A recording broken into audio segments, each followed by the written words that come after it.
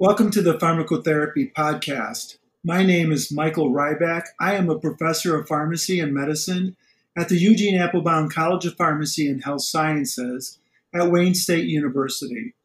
I also serve as a scientific editor for infectious diseases for pharmacotherapy. Today we are talking with Dr. Sarah Jurgensen and Dr. Chris T. Dr. Jurgensen is an antimicrobial stewardship pharmacist at Mount Sinai Hospital in Toronto, Ontario, Canada. Chris T. is a 2020 graduate of the Leslie Dan Faculty of Pharmacy at the University of Toronto. Drs. Jurgensen and T. and their colleagues have a manuscript that will be published in the August 2020 issue of Pharmacotherapy titled Baricitinib, a review of pharmacology, safety, and emerging clinical experience in COVID-19. Additional co-authors are Lisa Berry and Linda Dresser. Sarah and Chris, thank you for this timely review and welcome to the podcast. Sarah, I'm going to begin with you. Obviously, we have come a long way in our understanding of COVID-19 since the beginning of this pandemic. We now know that one of the devastating events defining this disease is the acute hyperinflammatory response and the so-called cytokine storm that often leads to severe complications, including death. Can you describe for us what baricitinib is and how it might work to improve patient outcomes that have COVID-19? Yeah, so first, thanks for this opportunity. It was quite an effort for me to really wrap my head around how this drug works, so I'm happy to hopefully help others understand too. So baricitinib is an oral genus-associated kinase or JAK inhibitor that's primarily used for the treatment of rheumatoid arthritis and other autoimmune diseases. The JAK-STAT pathway mediates the signaling of many of the cytokines and chemokines implicated in the hyperinflammatory response that we see with severe COVID-19. And so it's been hypothesized that interrupting these pathways with drugs like baricitinib could dampen down that overexuberant immune response and protect against the related organ damage. A similar rationale underpins the use of tolisidomab, which targets interleukin 6, a key hyperinflammatory cytokine. Baricitinib's immunosuppressive effects are more broad-ranging, though. So another unique property is that it may also have antiviral activity against SARS-CoV-2. So when we think of the way most antiviral compounds exert their activity, we think about targeting essential viral components like viral proteases and polymerases. This approach has been tremendously successful for the treatment of chronic viral illnesses like HIV and Hep C, but we haven't had as much success for acute viral illnesses. So an alternative approach that some people think might be more successful in this setting is to use drugs that target host machinery that viruses hijack for cell entry or for replication. Baricitinib binds to and potentially inhibits some of the enzymes involved in endocytosis of SARS-CoV-2, so we think it could block viral cell entry. It may also have indirect antiviral activity by interfering with interferon signaling, so type 1 interferon, and to a lesser extent, type 2 interferon. These actually upregulate ACE2 expression in the upper airway epithelial cells and primary bronchial cells. So since SARS-CoV-2 binds to the ACE2 receptor on cells to initiate infection, baricitinib's antagonism of interferon signaling could in turn lead to ACE2 receptor downregulation and interfere with the ability of SARS-CoV-2 to infect neighboring cells. The tricky thing is, though, that ACE2 is also a counter-regulatory to the renin-angiotensin-aldosterone system and has a protective effect against RAS-related acute lung injury. And we now know that one of SARS-CoV-2's key virulence factors is its ability to downregulate ACE2 expression after cell entry, thereby thwarting ACE2 lung protective effects. So it's conceivable then that baricitinib could amplify ACE2 downregulation and further diminish its protective effects. Right now, there's just a lot of unknowns about really the net effects of this drug. Wow, Sarah, that's amazing. I have another question for you related to baricitinib. A lot of patients that are at their highest risk for complications of mortality are already immunosuppressed. Is there a risk for the use of this agent or agents like this in treatment of acute viral infections? Yeah, absolutely. That's a huge concern with using JAK inhibitors and other immunomodulators in this setting in general. We know from studies in rheumatoid arthritis patients that there's a small but significant increase in the risk of viral infections, particularly herpes zoster reactivation. In all of these studies, though, patients with acute infections at baseline were excluded. So we're really kind of in the dark when it comes to infection risk in COVID 19 patients. Also, the data that we have for rheumatoid arthritis patients is for long term chronic therapy.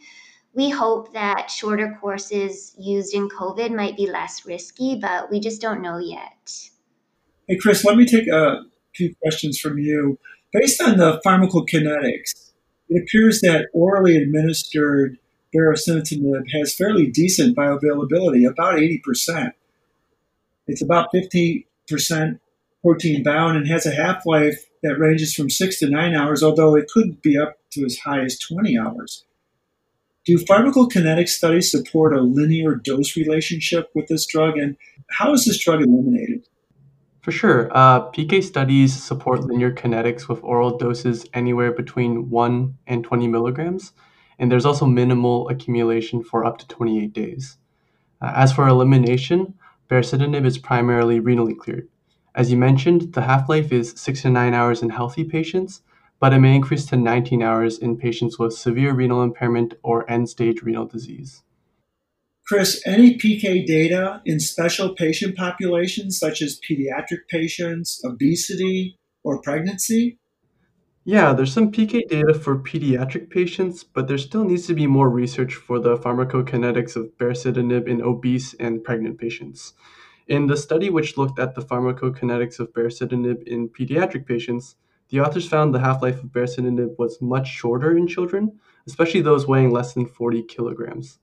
So based on this information, baricitinib may be dosed 2 to 4 times daily in children, depending on renal function, whereas it's regularly dosed once daily in healthy and adult patients. Chris, what about any drug-drug interactions? Is there anything we should be concerned about? So baricitinib is a substrate of several drug transporters, including P-glycoprotein, BCRP, MATE2K, and OAT3. So a dose reduction is recommended in any patients taking strong OAT3 inhibitors, such as probenecid.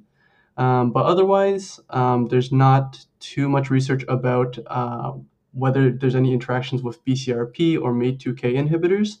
And cyclosporin, a P-glycoprotein inhibitor, was not shown to clinically impact baricitinib PK. So really just the O3 inhibitors that we have to worry about at this time.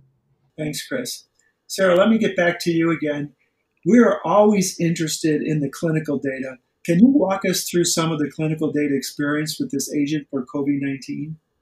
Yeah, so I'm aware of two small comparative cohort studies, two case series plus um, several individual case reports that have been published to date. There was only one small clinical study when we wrote up this article, so it tells you how fast things are moving and how much hope people are kind of pinning on this drug. The study that we discuss in the article was a small Italian study, had a before after design, and included patients with moderate COVID 19, so basically hospitalized but not in the ICU. In total, there were 24 patients. Those in the before group were treated with off label leponavir ritonavir plus hydroxychloroquine. And those in the after group got lopinavir ritonavir plus baricitinib, dosed at 4 milligrams a day, all for up to 14 days. The patients that got baricitinib did really well. At 2 weeks, most clinical and laboratory parameters had normalized. No patients required ICU admission, and over half were discharged home. The patients in the before group didn't do so great, really no significant improvement in clinical and laboratory parameters. 4 required ICU admission, and only 1 went home by week 2. No real concerning safety signals, including no bacterial or viral infections in the baricitinib-treated patients. So this looks great on the surface, but it's just really hard to draw any firm conclusions. The use of historical controls is really fraught with problems in normal circumstances, and I think this is really amplified in the middle of a pandemic when knowledge is evolving so rapidly. The safety data was perhaps reassuring, but such a small study, and it wasn't exactly clear if antibiotics were given to any patients empirically or prophylactically. The other study that I wanted to briefly touch upon was a case series of 15 patients with moderate to severe COVID-19 admitted to the Atlantic VA Medical Center. This was recently published in Clinical Infectious Diseases. So baricitinib was used at 2 and 4 milligram doses, and like the other study, patients also received other off-label drugs, mostly hydroxychloroquine. So these were much sicker patients. 60% were admitted to the ICU, and over a quarter were mechanically ventilated. There was no control group, so it's really hard to say anything about effectiveness. 80% survived to the end of follow-up, but 2 patients had thrombotic events, which I'll talk more about, and there was a case of bacterial pneumonia, C. diff, and candidemia. So using these drugs off-label with so many unknowns, especially with regards to safety, is kind of risky. The data that I think we're all really holding our breath for is from the second iteration of the ACTT study. So in the first phase of this study, patients were randomized to remdesivir or placebo, and they found remdesivir accelerated the time to recovery by about 4 days. Moving forward, everyone gets remdesivir, and then they're further randomized to baricitinib, 4 milligrams daily, or placebo for up to 14 days. In addition to this study, baricitinib is also being tested in a number of other clinical studies globally, including one here in Canada by the folks at Dalhousie University and the Nova Scotia Health Authority. Sarah, you mentioned safety data a couple of times. What are the most common side effects, and is there anything we really need to worry about with this drug? Yeah, so we touched upon the viral infections before related to its immunosuppressive properties, and Chris is going to talk a little bit more about other opportunistic infections.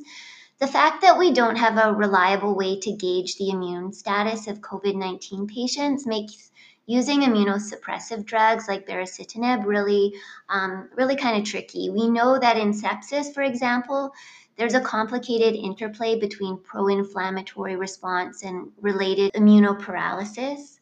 If baricitinib is given to the wrong patient, so like a patient that has a predominantly immunosuppressed phenotype, or at the wrong time during the illness, these drugs could cause harm by inhibiting the cytokines required for viral clearance or immune restoration.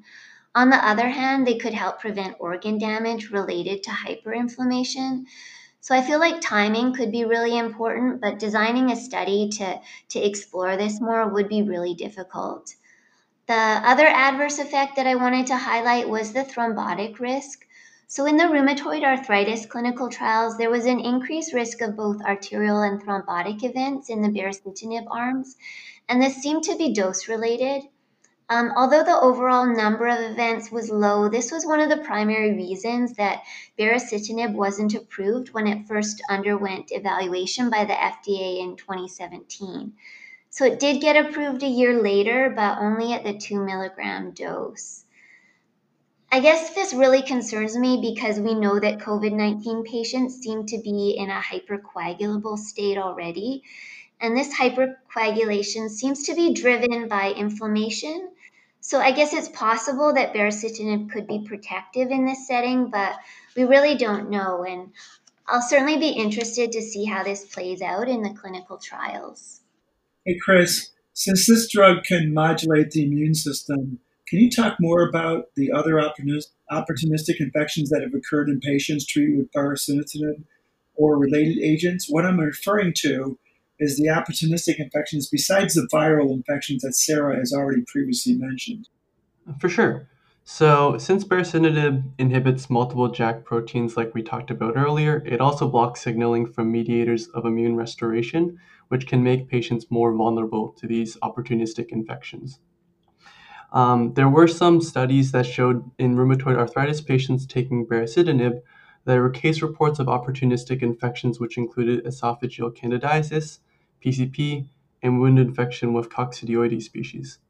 However, the majority of these reported infections happened when baricitinib was administered for longer than 16 weeks, and in ongoing COVID-19 studies, baricitinib is typically given for anywhere from 7 to 14 days. Hey, Chris, I don't think we actually mentioned this, but how is baricitinib actually administered? Yeah, so in rheumatoid arthritis, which is where it's currently being used clinically, baricitinib is taken once daily by mouth with or without food. And in Canada and the US, 2 milligram daily is the approved dose, but both 2 milligram and 4 milligram daily doses are being tested in clinical trials for COVID-19. According to the European Medicines Agency, dose reduction may be warranted in patients over 75 years of age, if they have a history of chronic or recurrent infections, any patients with renal impairment, and or concomitant use of a strong OAT3 inhibitor. Thanks, Chris. Hey, Sarah, I'm going to go back to you and ask you, based on the review of the literature and the knowledge of this agent that you have, and also our discussions today, how do you see this drug being employed for the treatment of COVID-19 patients? First line or more likely for patients meeting specific criteria?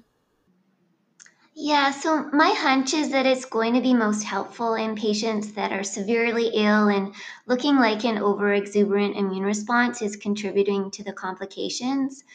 But on the other hand, these might be the patients most susceptible to superinfections and thrombosis, which baricitinib could exacerbate.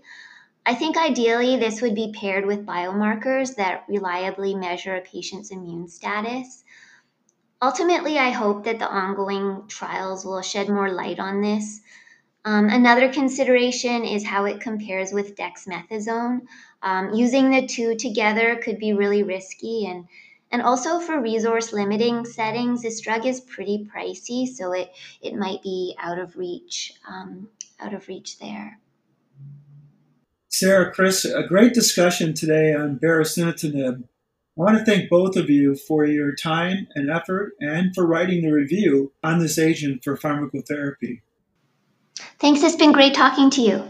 Thanks for having us, Mike.